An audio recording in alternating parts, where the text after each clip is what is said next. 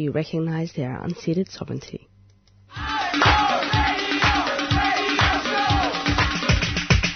This is 3CR Breakfast. Oh, yeah. Alternative news, analysis and current affairs. Monday to Friday, 7am until 8:30am. Only double. Clap your hands.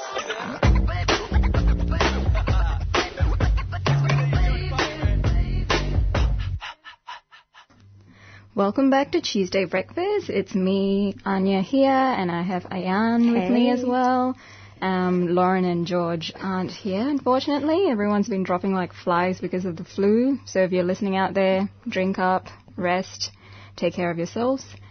Today marks the International Workers' Day, also known as May Day, and we'll be dedicating today's show to discuss various things like Marxism, capitalism, and the workers' struggle, and women's role in the workers' struggle. We have a great lineup of guests, including Ariel Saleh, Ross Ward, and Sumalina Winoto. Yeah, and before we hear from our amazing guests, just some news headlines. Normally, news headlines is read out by George, but George isn't here, so I will try to do my best. The first headline is the International Health and Medical Services. So they have been the primary healthcare provider for refugees on Manus Island, and their contract actually ended yesterday. So IHMS said that some staff will stick around during the transition period. The Australian government has confirmed that there will be a new provider, but wouldn't say who they were. IHMS, for those who don't know, over the years they've been criticised for not providing adequate medical services. A double suicide attack in Kabul has claimed 25 lives and comes after last week's attack on a voter registration centre that killed 60 people. The first blast was near the NDS Intelligence Service buildings, and the second blast was outside of the Ministry of Urban Development and Housing. The security forces anticipate there will be more attacks in the lead up to the parliamentary elections in October. An Interpol coordinated mission with police officers from the Caribbean has seen the rescue of 350 men, women and children from human trafficking in 13 Caribbean and Latin American countries. So the mission was called Operation Libertad. It was a 2-year project funded by the Canadian government. The victims were rescued from isolated locations such as remote gold mines, farms, as well as nightclubs and factories. 22 people have been arrested during the raids, and their computers and phones and other valuables have been seized. So because it's May Day, we thought we'd play a song. The song's called Clout, and it's by an artist called Beth Proudly. Thanks, Beth, for letting us use your song. Clout was one of the 6 finalists in the 2002 Wobbly Radio Song Competition in Australia, and we're very excited to share this with you. In 2016, 3CR published a book to celebrate the station's 40th birthday. Years in the making, Radical Radio, celebrating 40 years of 3CR, is a visually stunning account of the people and ideas that make up this dynamic station. At 300 pages, the book includes hundreds of images and over 50 features on programs, people, music and technology from across the decades. You can get your copy of 3CR's book for $49.50 at the station during business hours at 21 Smith Street, Fitzroy. Or online at 3cr.org.au/shop. Get a piece of your own history. 3CR's Radical Radio is available now.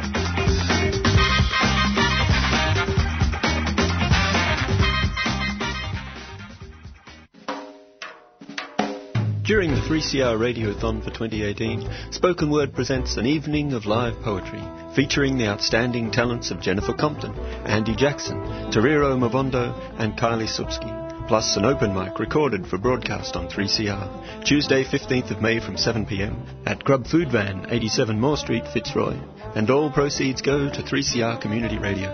Help keep independent, progressive voices on the air. What the hell is a completo anyway? It's a Chilean hot dog. What happens when lots of people get together and eat completos? It becomes a completada bailable. If you really want to experience a completada bailable and support our 3CR community, come to our fundraiser Saturday, May the 19th from 7 p.m. at the Moreland City Band Room, 16 to 22 Cross Street, East Brunswick. Highly danceable tunes by DJ Randy Castilla and DJ Twins, live music by the Amazonics. Límpiese la boquita que le quedó paltita. What we're dealing with here is a total lack of respect for the law.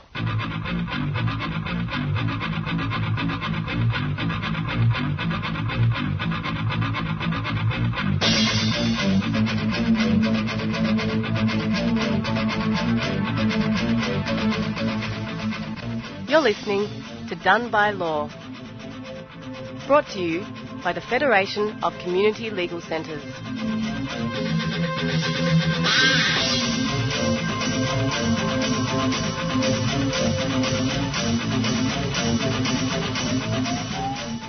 Welcome back to Tuesday Breakfast. It's me, Anya, and I have Ayan here. Next up, we have a TEDx talk that we'd like to share with you. Lauren actually sent this through this morning when she had a brief respite from her flu. This talk is called Sex Work is Integral to the Feminist Movement, and it's delivered by Tilly Lawless. And she argues that the preoccupation of many feminists with eradicating the sex industry is at the expense of those in it. She says that by failing to recognize sex work for the emotional and physical labor, it is, and she quotes, "We forget that sex workers are human like everyone else and deserve to have their living and working conditions fought for just the same as anyone else." So I'll just stop talking and let you listen to the actual talk.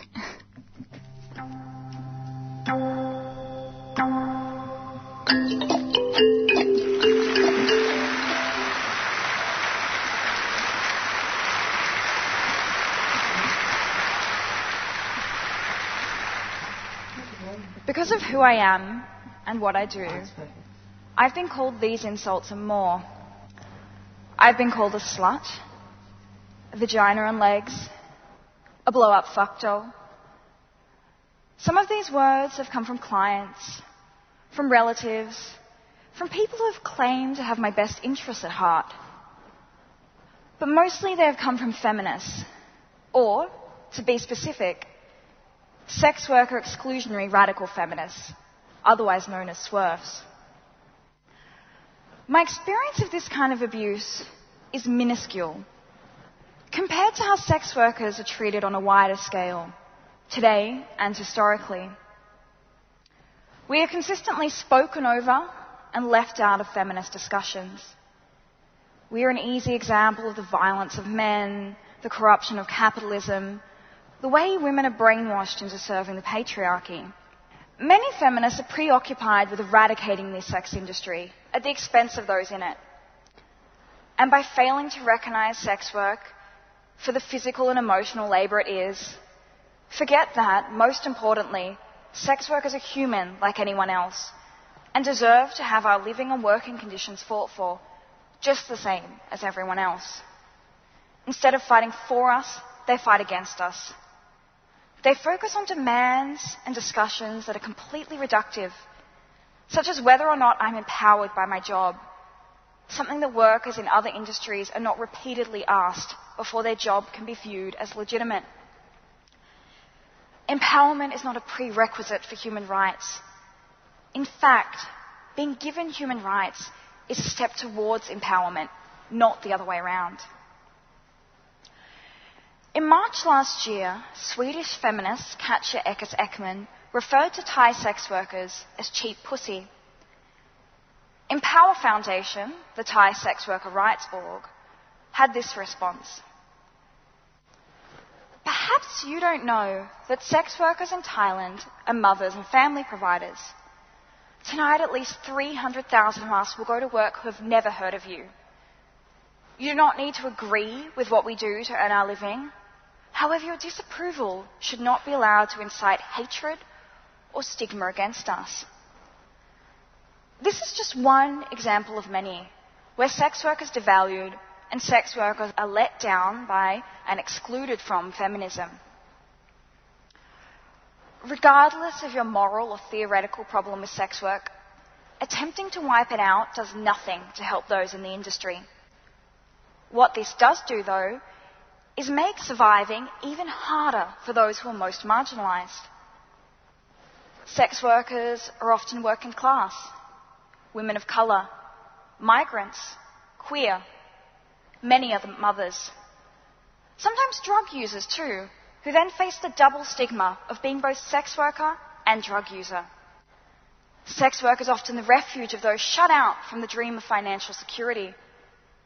It has been a way for migrant women, the working class, and women of colour to reverse the status quo, as through it they can gain access to wealth and power by financially profiting off something they're not meant to financially profit from, and is meant to be controlled by a man. That is their sexual and emotional labour. Society is preoccupied with women who can transcend their birth in this way.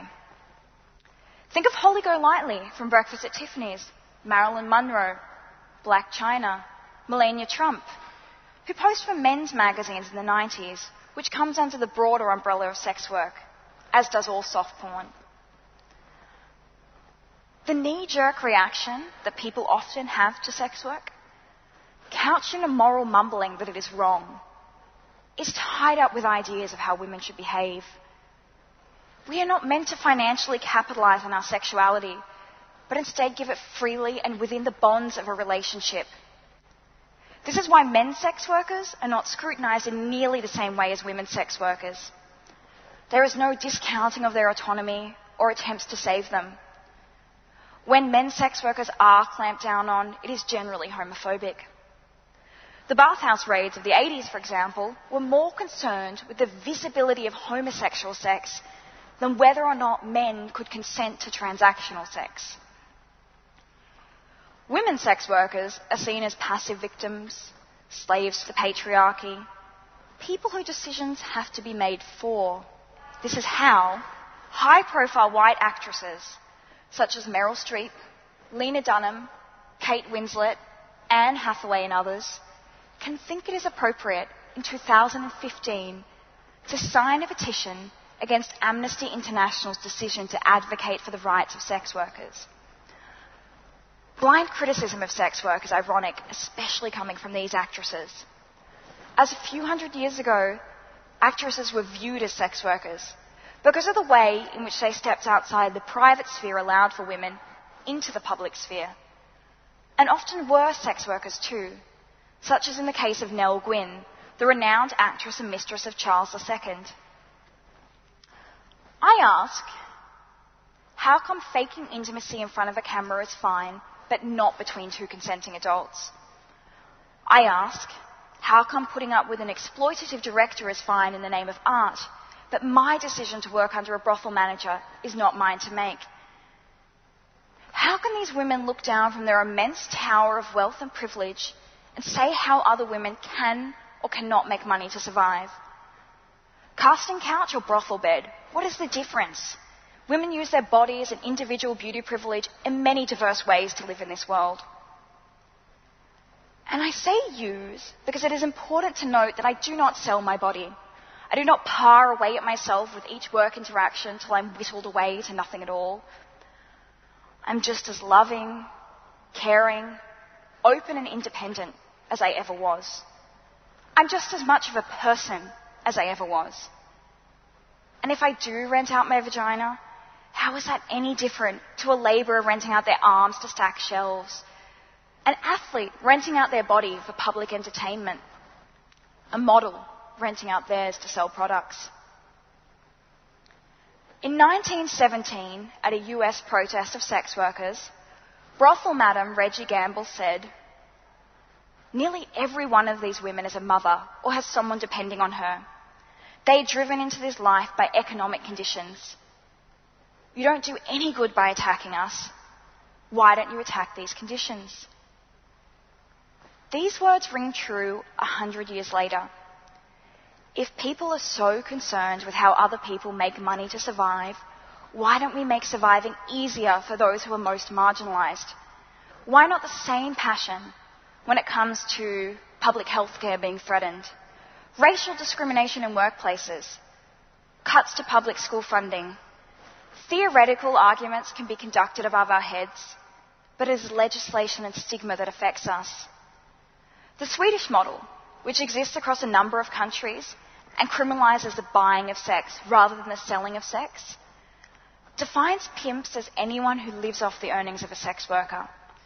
In execution, this means that sex workers can't work together for safety, can't screen clients, can't rent a property, can't use their earnings to send their children to university. The system in the UK this year saw a 70-year-old brothel cleaner charged with brothel keeping after she attempted to save the life of a man who collapsed there. The system in the US, which uses condoms as evidence of prostitution across a number of states, such as California and New York, condemns many street-based sex workers to working without condoms for fear of arrest and the assault that comes at the hands of the police.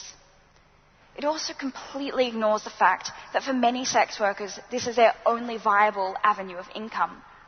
I'm incredibly lucky to work in a place where sex work is decriminalised. New South Wales is one of only 2 places in the world. New Zealand is the other. So my job is subject to the same rules and regulations as any other industry. Unlike sex workers in the Republic of Ireland, I do not have to worry about being raped by a policeman threatening to arrest me. Unlike sex workers in South Australia, I don't have to worry about being arrested and having a conviction on my record that makes it even harder to exit the industry. I can't donate blood, I can't get work cover, I can't travel to the US, and I very likely will come up against stigma when looking for a job or a rental property. But I'm incredibly lucky. I can work to support myself in safety. I can seek legal aid if something happens to me. And I can, as a white woman, speak about my job without it being used as an argument against my validity as a citizen of this society, or without being held up as an example of my race, both of which happen to migrant women and women of colour. Because of my education, people often assume that I came to sex work out of a desire to earn my own money, to be independent from my parents. When in reality I came to it because my single unemployed parent could not support me, even though he wanted to. In the dichotomy presented in the media of either glamorous, high-flying escort or drug-addicted, downtrodden victim, there is little place for the myriad of stories between. I have worked with an African immigrant who could not get another job because English wasn't her first language, but was able to save up enough through sex work to start her own business and be financially independent from any future partner. I have a friend whose mental illness does not allow her to commit to normal contracted work, but can come and go and work whenever she is able to with sex work's flexible hours. I have worked with a woman stashing away money after every shift so she could save up enough money to leave her abusive husband with her 2 children. Yet if she'd gone to the Salvation Army for help, very likely the first thing they would do is recommend that she leave sex work and put an end to her only income. These unending and moral arguments around sex work distract from the real issue. Instead of having to justify our humanity, justify our profession, and prove our humanity, we should be included in the mainstream feminist movement. So what can you do to incorporate sex workers into the general fight for human rights? Remember that you are the new generation, a political generation, and it is you that will hold sway and shape the future in the years to come. As client, sex worker, member of society, it is you who will affect how sex workers are treated by both legislation and those around them. Watch your language. Even a casual negative comment such as, "she's dressed like a whore," dehumanises us. Watch your assumptions. Just because a woman is a migrant does not mean she's been trafficked. Include them in feminist discussions. Include them in discussions about PrEP, antiretroviral drugs used to prevent HIV infection, and national health initiatives. The slowing in the spread of HIV in the 1990s is directly and partly attributable to the decriminalisation of sex work in New South Wales in 1995. Donate to sex worker rights orgs. Stand up for sex workers when we're abused online. But mainly, remember that we are not deserving of rights because we are respectable. We are deserving of rights because we are human. Thank you. That was Tilly Lawless talking about how sex work is integral to the feminist movement. It's quite a emotive and emotional talk, so if that brought up anything for you, the number for 1-800-RESPECT is 1-800-737-732, and Lifeline is 131114. If you're more interested about learning about sex work activism and advocacy, you should check out Scarlet Alliance. Their contact number is 0295172577. Thanks for that. On the line, we have Sumerlina Raiden Winota. Sumerlina is an activist and organizer living in Naarm. They work with the Whistleblowers, Activists and Citizens Alliance and are very passionate about human rights and immigration policy. They co-created the podcast Condemned to the Lembrith with Marley Rabel, being released in May 2018, and features conversations about consequences and implications of Australia's detention centre. Welcome to Tuesday Breakfast, Sumerlina. Hi, thank you. So Sumerlina, can you tell us about Condemned to the Lembrith, and also a little about the inspiration for the podcast? Yeah, sure. So Condemned to the Labyrinth is a 6-part series where we interviewed a variety of people from different perspectives, some with lived experience in the detention centre industry, some people who work on the legal front of it, some people who work in the policy-making realm. And we essentially wanted to kind of explore what it really means to be in detention and the kind of effects it has on people, as well as how we ended up in a position where we are detaining people indefinitely for seeking asylum. So what the kind of history is of Australia and its immigration policy, and how it's kind of developed into what we see today. And it started, so Marley, the other person who created this podcast with me, she's from the US and was coming here for a research project on incarceration. So we just got talking about it, and I think we just realized that this is a part of the conversation that doesn't really happen that much in the public sphere, about like just how taxing it is and how complicated it is to be stuck in detention and what that does to people.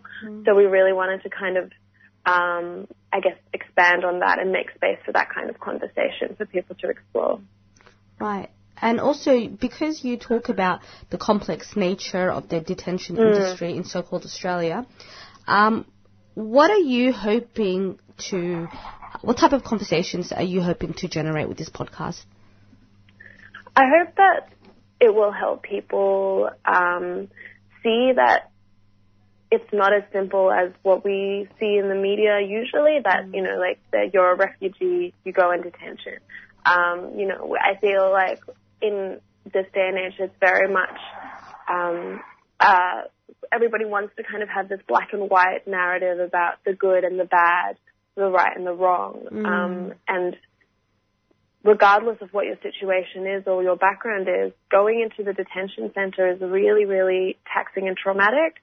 And I think that's something that we don't talk about enough. So I'm hoping these conversations that we've recorded in the podcast will help other people think about, you know, what actually happens to someone when they're being locked up for 5 years, what actually happens when they're being told that their human rights are being taken away because of a particular place that they've come through or a particular mode of transport they've chosen to get here. And the kind of effects that has on people and also on our society as a whole. And for me, when I think about activism, I think about picketing and rallies, but it's also good to know that there are other ways to highlight the issues that matter to us. And you've chosen the platform of a podcast. Can you tell us why a podcast? Yeah, and I think that's such a good point that you make. Like, activism does include so many ways of engaging with issues, and it's so important to know that, like, you know, that activism is really accessible in a lot of different ways. We chose to do a podcast because these issues are really, really complicated, and when we were talking about developing some sort of project, what the way we wanted to do it was that because I've been doing activism within this space for a number of years now, I personally have access to a lot of people and a lot of conversations that delve into these nuances and how really, I guess, particular in the things that we talk about and the way that we engage with immigration policy. Like, it's very, because these are all people who've been doing it for maybe a decade, have a huge wealth of knowledge that isn't really accessible from a kind of public sphere space. So we thought it'd be really powerful to kind of record those conversations that we're having in private as activists, talking to each other about what we want to see seen, what we want to do, what we want to see happen, the changes that we're trying to create in our work, and be able to record those conversations and put them into the public sphere for other people to listen to as well. So I guess it's kind of like a fly on the wall situation where we're having conversations about the work that other people are doing in the human rights spheres and wanting to let other people hear those conversations as well, instead of only seeing the public face of campaigns and things like that.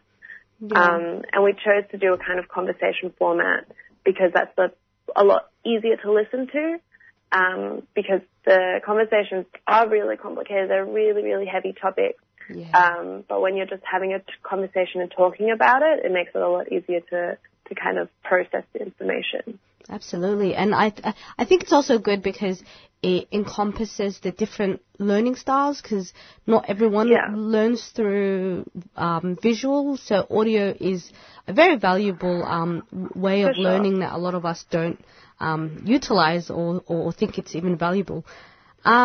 So when does Condemned to the Labyrinth release, and where can we listen to it? So the first episode is going to be out on May 15th. And we've got a teaser out already, which is on our website and on our Facebook page. So you can follow Carceral Complex and Condemned to the Labyrinth as a part of that project, and it's the teasers on there. And then the episodes will be coming out on Spotify and iTunes and SoundCloud. And we'll also have on the website extra resources for people who are interested in learning more, and transcripts for people with hearing difficulties. Excellent. I love how accessible this is. It's so important because it's important for everybody to be included as well, because sometimes we have a habit of, making these spaces very elite and academic. So we do appreciate you, being just so thoughtful about how you send the message out. Oh, well, we do our best. Thank you so much for appearing on Tuesday Breakfast, Melina. No, thank you for having me.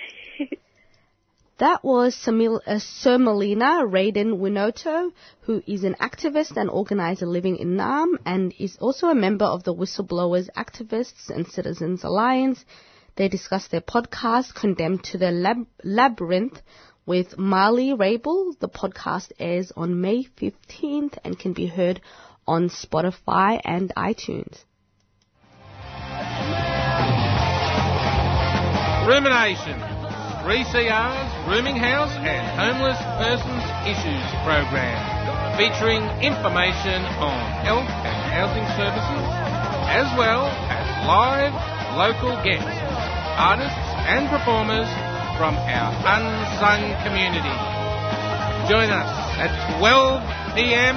on Thursday on 3CR 855 AM. You're listening to Tuesday Breakfast on 3CR. It's 7:31 AM. So recently, one of my favorite artists of all time, Janelle Monáe, came out as pansexual in a Rolling Stone interview, which has made many people, including myself, very emotional. She said that being a queer black woman in America, she considers herself to be free. I won't use her exact words because we're on air, but that's, basically it. We at Tuesday Breakfast love her to death. Me especially. So, Janelle, if you're listening to this, we would love to have you here. In the meantime, here's a great song by Janelle. It's called Queen, and it features Erykah Badu. You know what time it is. It is Nitty Gritty. Some folks know about it, some don't.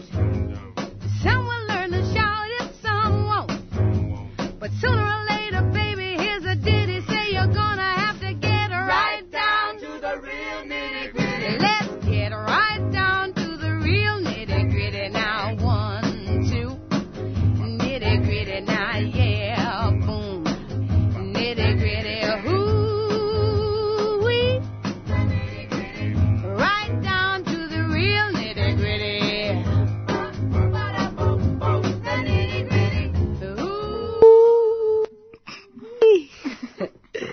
Oh, that's me being so extra. I love it.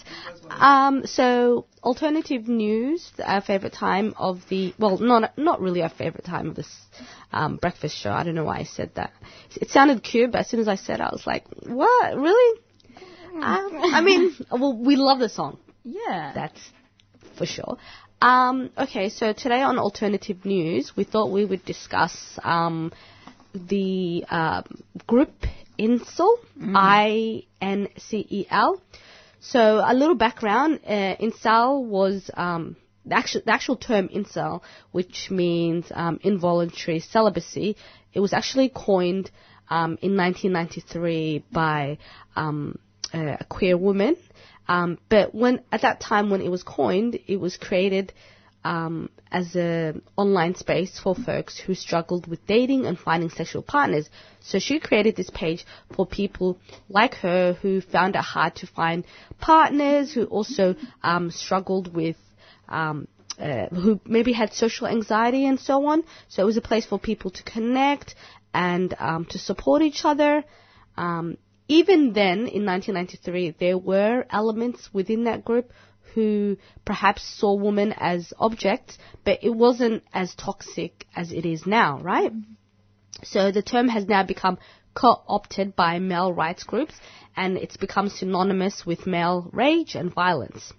So, Incel now is a mainly cis men, although there are some women in the group. So they gather across several online platforms. They used to be on Reddit, but they've been, the Reddit, which is an online forum, they've been banned. The thread was deleted, but they can be found on other platforms. So there's no one place that they gather. They're usually on forums and they'll create their own threads. But they do have a website. It's called, I won't say what it is. So it's a space where they share their anger and frustration at failing in love and romance. But instead of taking ownership, they blame women because they believe women are too independent and picky, and because women, they think women now have the upper hand, and so the men have become celibate. Not by choice, but because the women, I guess, are not giving up the, I hate this term, but the goods. And there's also another element. They see themselves as genetically inferior, which is a bit weird, because anytime anyone talks about genetics, there's always a policy that's coming through. Anywho, so they see themselves doomed to loneliness forever, which creates the idea of hopelessness. And when the idea of hopelessness is created, often people feel like there's nothing to live for. So there's different terms that this group use. So there's Chad. So Chad is a man who's attractive, hyper-masculine. He gets all the girls. There's Stacys. So Stacys are attractive women. They're seen as gold diggers. They're seen as women who use their body to get places, I guess. And then there's Becky. So Becky is an average-looking woman, and I guess the men are angry more at Becky's, so because they see those women as available, and the fact that these women aren't putting out, these men are angry at them because they feel like they have a right to their bodies. So some people might see this group as harmless, but there are fringes within the group who, in the group of incel, who believe violence is the only way to control women, that these women need to be taught a lesson. So why is incel gaining attention now, even though they've been around for some time? Recently in Toronto, Alex Minison drove a van into a busy street, killing 10 people. This guy, before the murders took place, he made a Facebook post talking about the incel rebellion, and also praised Elliot Rodger. For those who remember or don't, in 2014, Elliot Rodger killed 6 people in 2014, and he also left behind a manifesto in which he pretty much expressed his hatred for girls who rejected his attentions and general hatred of women. So, there's that group who are gaining a lot of traction. It just reminds me of that, I guess, a Tumblr post, really, where I get all my news from, about how, men are afraid women wouldn't want to sleep with them, but women are afraid that men would kill them. And, we see that playing live in action now, which is very worrying. And the term incel sort of gives them a bit of a legitimate term in a way. Yeah. Where it's just, plain misogyny. Yeah, really. Absolutely. And it's interesting because this group is also part of a larger resurrection or resurgence of right-wing groups around the world. Yeah. And you think about the groups that popped up in the US before Trump and I guess after Trump. So all these men who feel disenfranchised and who feel like, and this idea of ownership, that they have a right. Exactly. Right? Yeah. And now they're being denied the right. Yeah. And that lack of creativity. Chad? Stacey? Yeah. Becky? Come on. And interesting, those are very white names. Like, those are hella white names. And even though there are, like, black people who are part of incel, I like to think it's majority white because the group hasn't been shut down. Incel website is still up. Yeah. So if this was like ethnic dominated, they would have shut this down immediately. And when you think about, there was an article that I was reading, I forgot the name, but it was in Vox, VOX. It's an online media space. So they were talking about how this group can maybe be compared to groups like ISIS when it comes to radicalization, online being a space for radicalization. And creating fear and, absolutely. Terror, yeah. Yeah, because you just don't know when they'll attack, right? And before they found out that this guy, Alec, the one who murdered 10 people, before they found out that he was part of the incel group, they were quick to jump straight into, name calling and saying that he's probably a terrorist and all that, until they discovered that, he was white. Yeah, oh my God. That's how you know if the person is white or not, by how long it takes for there's always the mental health issue, which is real, but the mental health only applies to certain people. Yeah, applies to certain. It's not across the board, And usually, so when an incident happens, I'll go on Twitter, and if they don't say it's terrorism, or if they've started with the mental health angle, I'm like, okay, it's definitely a white person who did it. Because there's always a justification when they do it. So even though it's US based, it's international, but it's gaining a lot of attention in the US. I can also see it gaining attention here as well, because we do have our own right-wing groups and men's, I think, what's that group for fathers?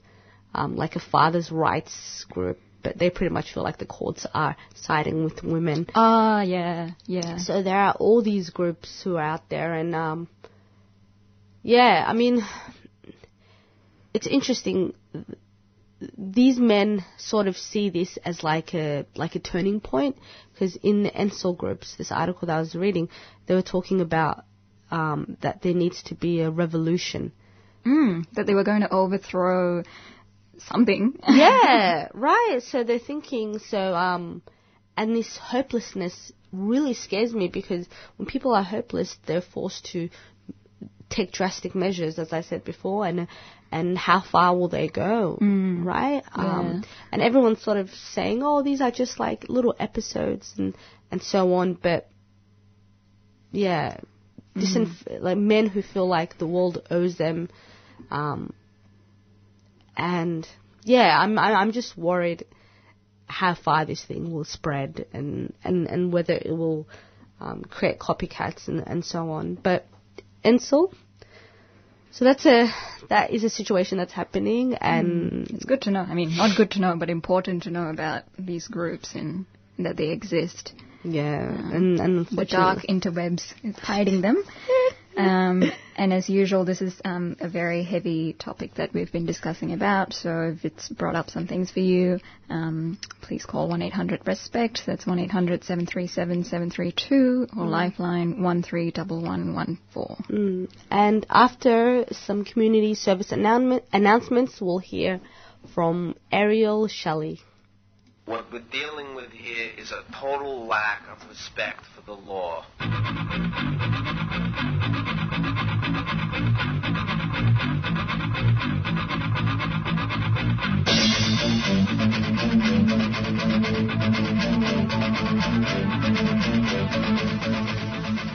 You're listening to Done by Law, brought to you by the Federation of Community Legal Centres.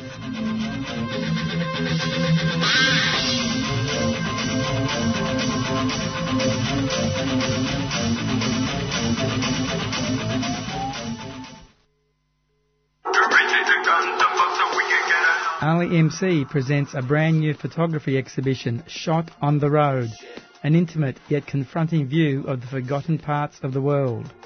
Shot on the Road will be opening on Saturday, May 5 at the Fitzroy Library from 2 to 4 p.m.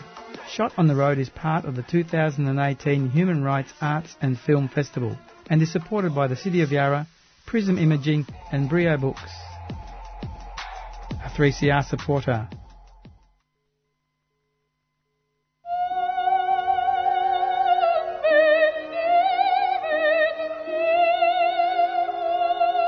Great Voices number 17 is the latest 2-CD set from Great Voices on 3CR.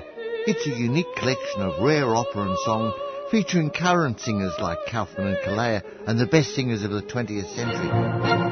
Colour, Sutherland, Olivero, Schwarzkopf, Guetta, Corelli, Pavarotti, Carreras and dozens more, some less famous and some unknown. At $35 posted, $30 at 3CR, this 2-CD set, number 17, will delight you with 2.5 hours of glorious pleasure. The previous issues are now only $10 each. Proceeds to 3CR. Ring now on 94198377 or go to 3cr.org.au/shop.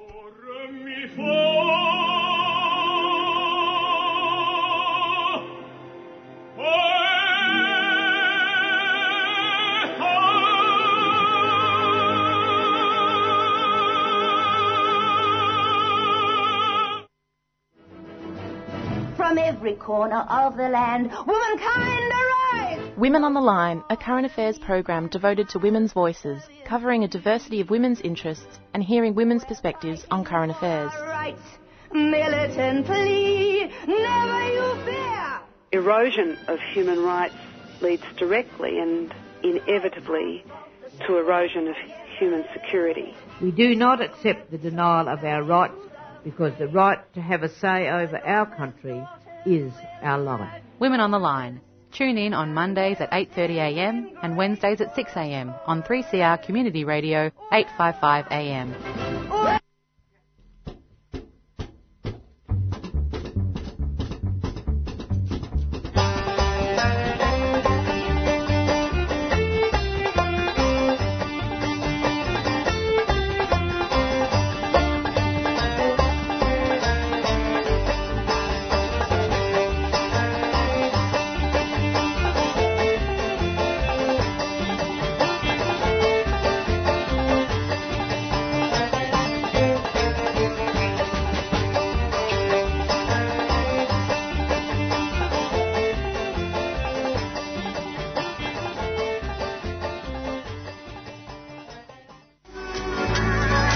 45 Downstairs and future leaders are inviting submissions from emerging Australian visual artists for the Emerging Artist Award 2018.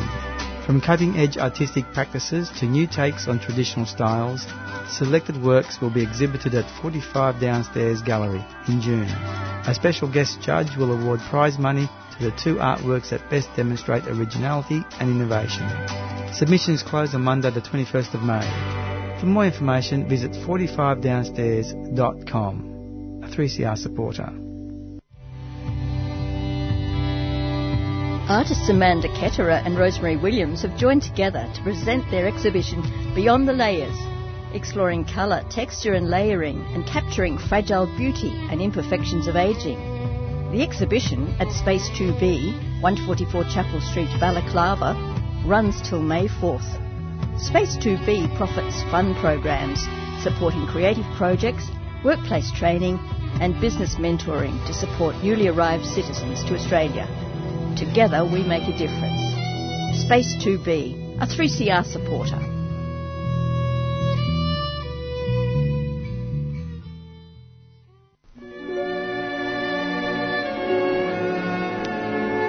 Great Voices CDs on 3CR. These CDs are a unique collection.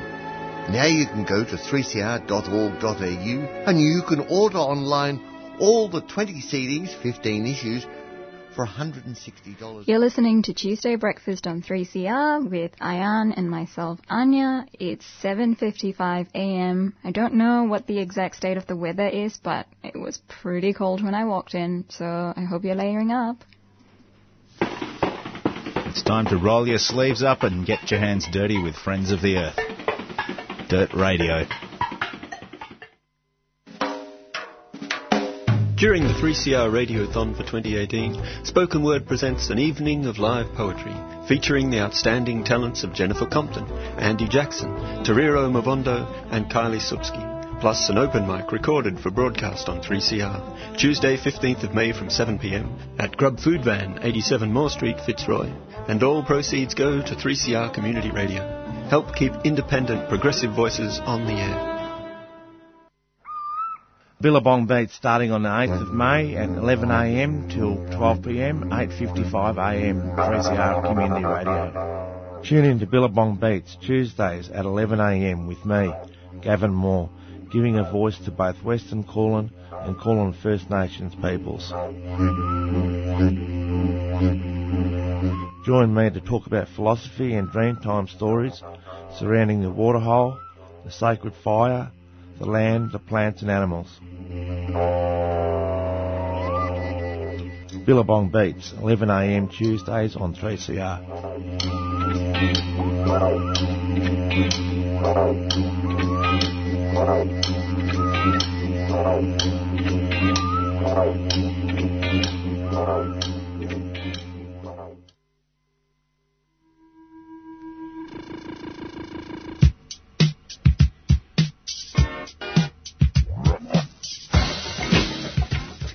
It's that time of year again. It's Radiothon, and out of the blue, we're running our annual fundraising trivia night.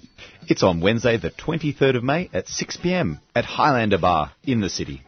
So jump on our Facebook page, Out of the Blue, for more information and tickets. Hope to see you there. Come along and have some fun.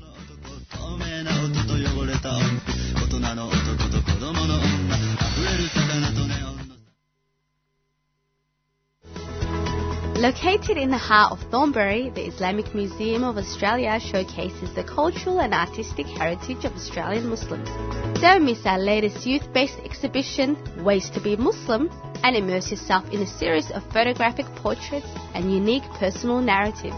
This exhibition is hosted in partnership with Muslim Collective and the Victorian State Government and is showing until July 8th. Visit the museum website for more information. The Islamic Museum of Australia is a 3CR supporter.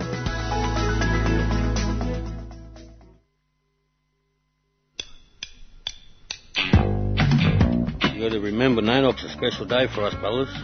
That's a reminder who we are. Every year for NAIDOC Week, 3CR Community Radio gives voice to our Indigenous brothers and sisters through Beyond the Bars, Australia's only live prison broadcast. I am a black man NAIDOC means a lot to me. It's about identity and also about past and present. NAIDOC means a lot to me, for my family and my people. And the people forgetting about our rights. You can access audio from current and past Beyond the Bars broadcasts via the 3CR website.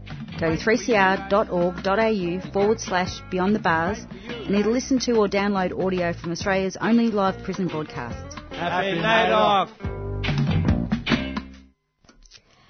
And on the line with us, we have Ariel Saleh, who is a long-time feminist, ecological activist and writer in Melbourne. She has 2 events coming up this week. The first is the launch of Feminist Ecologies, edited by Lara Stevens, Peter Tate and Denise Viney at Melbourne University on 2nd of May, which is this Wednesday at 2 p.m. Tickets are available via the University of Melbourne website. Her second event is the celebration of their 20th anniversary edition of her classic Ecofeminism as Politics, Nature, Marx and Postmodern. This will be at the New International Bookshop on 4th of May, which is Friday, and tickets are available via Eventbrite. Her political writing builds on practical experiences in anti-nuclear politics, water catchments, biodiversity protection and support for Asia-Pacific women, creating eco-sufficient community alternatives. Welcome to Tuesday Breakfast, Ariel. Hi. Can I just correct one thing there? Yeah.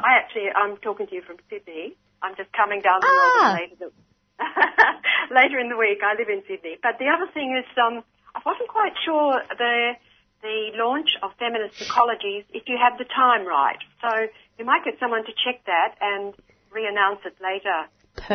It's definitely Wednesday afternoon, but whether if you just get the time checked. Yeah, definitely.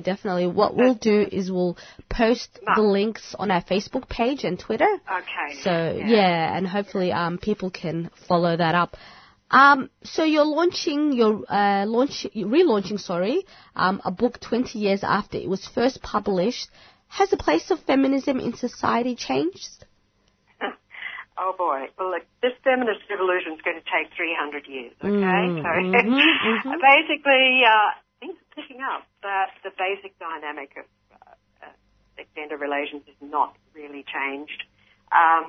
People are very optimistic about the Me Too movement, and it's kind of good. But on the other hand, I think most of the benefits going to the media moguls with all the salacious reporting about people's affairs. And it's distracting people's conversation about feminism from questions like the wage differential. Women are still earning a fifth less than men in the same jobs, and from domestic violence, which is an epidemic in Australia right now. And the casualties of women in war. In fact, at this time, we're actually seeing a decline in the global population of women. Women are a kind of threatened species because not only with the collateral damage on women in the wars that are going on, particularly in Africa and the Middle East, but also in Asia, and European countries, the feticide of female babies, and as I said, the domestic violence. So things are still very, very bad for women around the world. Yeah. And how did you become an ecological feminist? Well, I have to say, and I should say that I was deeply inspired back in the 70s by hearing Helen Caldicott talking about the nuclear question.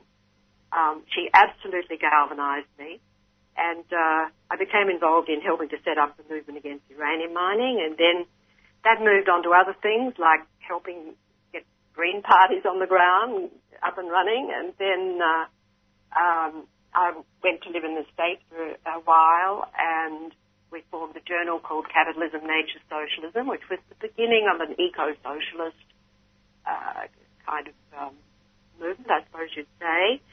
And, what else? So the Rio Earth Summit, I was lucky enough while I was there to go down, and that opened all my thinking about the relation of women and justice and ecology into the sort of decolonization question.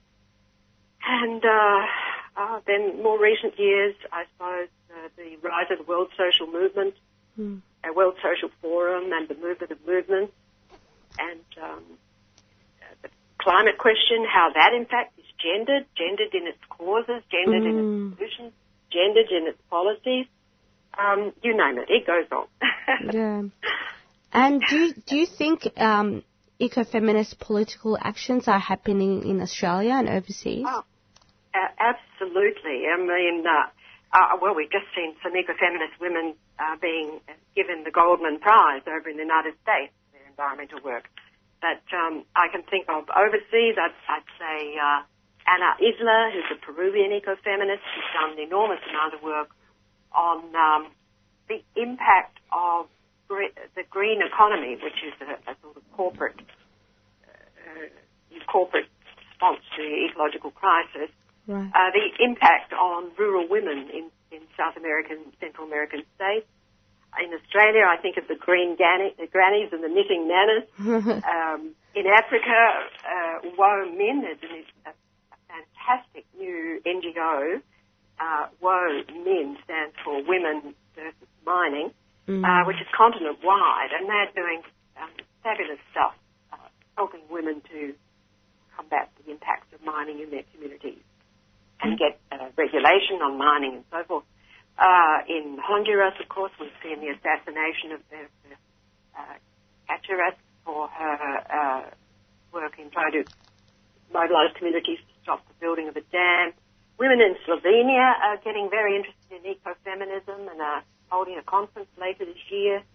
Women in Barcelona, Code Pink in North America still battling the Israeli-Palestine issue, and it goes on. Right, yeah, and they've been going strong on that. There's plenty happening. Oh, and of course the exciting launch of the new book by the women at Melbourne University on tomorrow. Yeah, excellent. And I'm not sure if you know, but today's show we've been dedicating it to May Day. So it's, I guess, fitting to highlight the state of capitalism around the world and issues faced by workers. Can you tell us your thoughts on that? Yes, I can. I'm very well aware it's May Day, and we really, capitalism has become intensely austere and harsh on people's lives. But at the turn of this century, into the new millennium, a new movement of movements, began around the world, trying to draw the workers' movement, the decolonisation struggles, feminism and ecology all together as one large movement. And this is not so strong in Australia, but I think it's really important that workers perhaps begin to think this way and develop a new imaginary, because automation is going to be putting a lot of people out of jobs. And from an ecological point of view, high-tech solutions and more development are not going to work. There's very impressive work being done by a young anthropologist in London called Jason Hickel, and he points out that under existing capitalism, 60% of the people in the world are living on $5 a day. Wow, 60%. Yes. And in order to bring them up to present levels with more growth, more development, more capitalist-inspired solutions, it'll take 207 years. And in order for that development and growth to happen, the global economy will have to increase by 175 times its present size. Now, we're already using more than one, I don't know whether it's 4 planets or 10 planets in our current resource use, but you can see the problem. Yeah, it sounds very bleak. Workers, a new imaginary, and ecofeminism has been arguing this way for at least 4 decades. We have women ecofeminists in Germany who put forward the model of the subsistence perspective, very similar to the Australian Simplicity Institute position. We've got the people from South America, the indigenous peoples and peasants leading with their model of buen vivir economies, solidarity economies, which are simpler and prioritizing human relations to the earth. And in Europe, a lot of young people are engaged in the degrowth movement, So looking at our present economy, working out how can we degrow, how can we scale back our resource use, and how can we grow our human relations in living in a more sharing way, in common. So ecofeminism contributes also in a critique of existing socialist theory, I suppose you'd say, by putting the focus away from productivist labour onto regenerative labour. Regenerative, okay. Labour that regenerates, reproduces, regenerates our human relations with each other and our human relations with nature. Excellent. Excellent. So ecofeminism is the way, I guess, take direction from ecofeminists? I hope so. Well, I mean, obviously these different groups I've mentioned, the ideas about the future are converging. Yeah. What's so exciting about it. But I do have to say that women have been pioneering these positions for a number of decades, and we should not lose sight of that fact. And my next book kind of deals with it, and it's edited with some South American and Asian activists as well, called The Reverse, the Post-Development Dictionary. Right. So hopefully that's out by the end of the year, and we might have to have another look. Yes, fingers crossed. Thank you so much, Ariel. Yeah, thank you. All right. Cheers. That was Ariel Saleh discussing ecological feminism and the capitalism and the and capitalism today. Wow, that's such a huge tongue twister. Ariel Saleh is relaunching ecofeminism as politics at the New International Bookshop on Friday, May 2018, and tickets can be found on Eventbrite. Come and see Bart Willoughby's album, Resonance, live on June the 2nd at Fitzroy Town Hall. Doors open at 7 p.m. and show starts at 7:30. Featuring all tracks from Bart Willoughby's latest album, Resonance, a combination of reggae, jazz, opera and Middle Eastern music in celebration of Reconciliation Week. Saturday, June the 2nd. Tickets available through ticketyboo.com.au. Early bird community tickets available for 3CR subscribers and City of Yarra residents and workers until May 7th. Check out our Facebook page or website for further details. A 3CR supporter.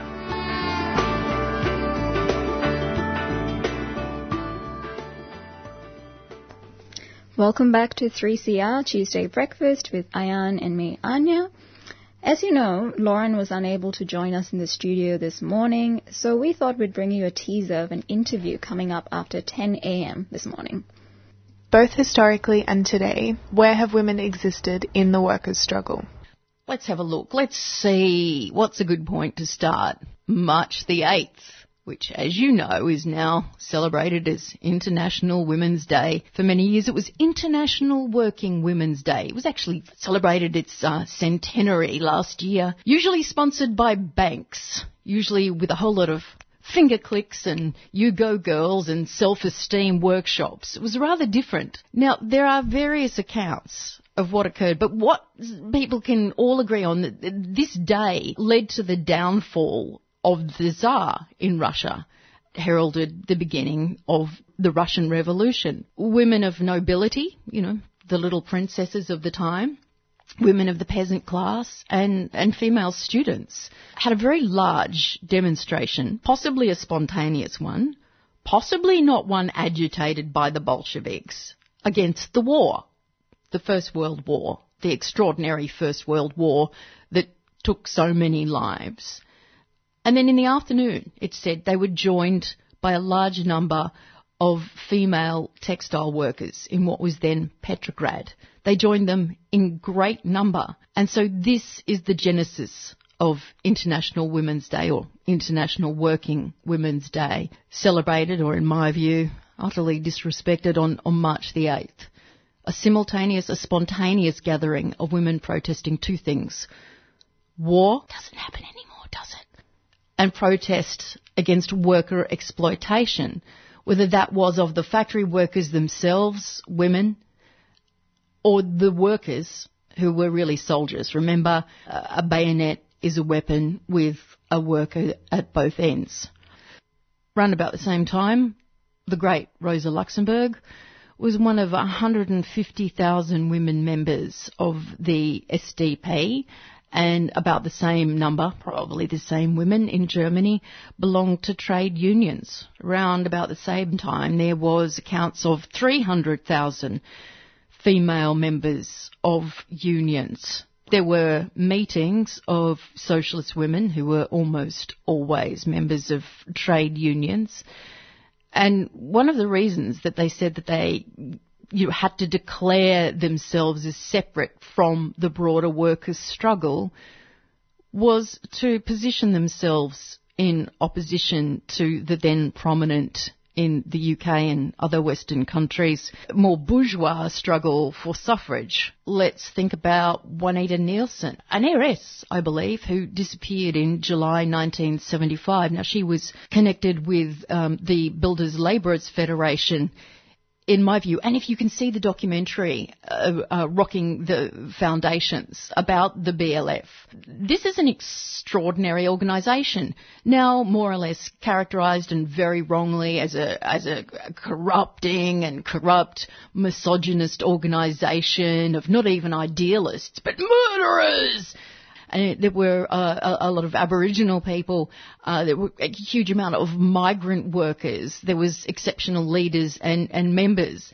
And they formed connections, as unions should, beyond, as unions must, as trade unions have always strived to. They formed connections beyond the workplace, to the urban area, to other rights. And Nielsen was very much involved in the so-called green bans, an attempt to save public housing in Sydney. In 1866, just after black women in the USA were allegedly freed, they formed, in Jackson, Mississippi, a larger group of women laundresses. They formed a union, and they did strike for higher wages. Did I mention Rose Schneiderman, who coined the phrase bread and roses? The authoress of this phrase came to attention after the Triangle Shirtwaist Factory fire around about the First World War period too, which killed 123 women and 23 men in New York City. She devoted a great deal of her life to bringing to a broader attention the unsafe working conditions under which many people, women and men, laboured. Like many people, perhaps like you, this historic event, which is still remembered and falsely remembered by liberals, I guess, as an example of how far we've come, when many more women died in the Rana Plaza factory collapse of textile workers, largely women in Bangladesh. Almost 100 years later, this was recalled. So, I mean, there's so many examples. There's so much reliable data about where women have existed in the workers' struggle and the struggle against the nation state, the struggle against capital as a defining force. Helen Raiser's response to the question, where have women existed in the workers' struggle both historically and today? Join Helen and Lauren after 10 a.m. this morning for a full discussion on the relationship between Marxism and feminism, gender equality and identity politics. You're on 3CR Tuesday Breakfast celebrating May Day.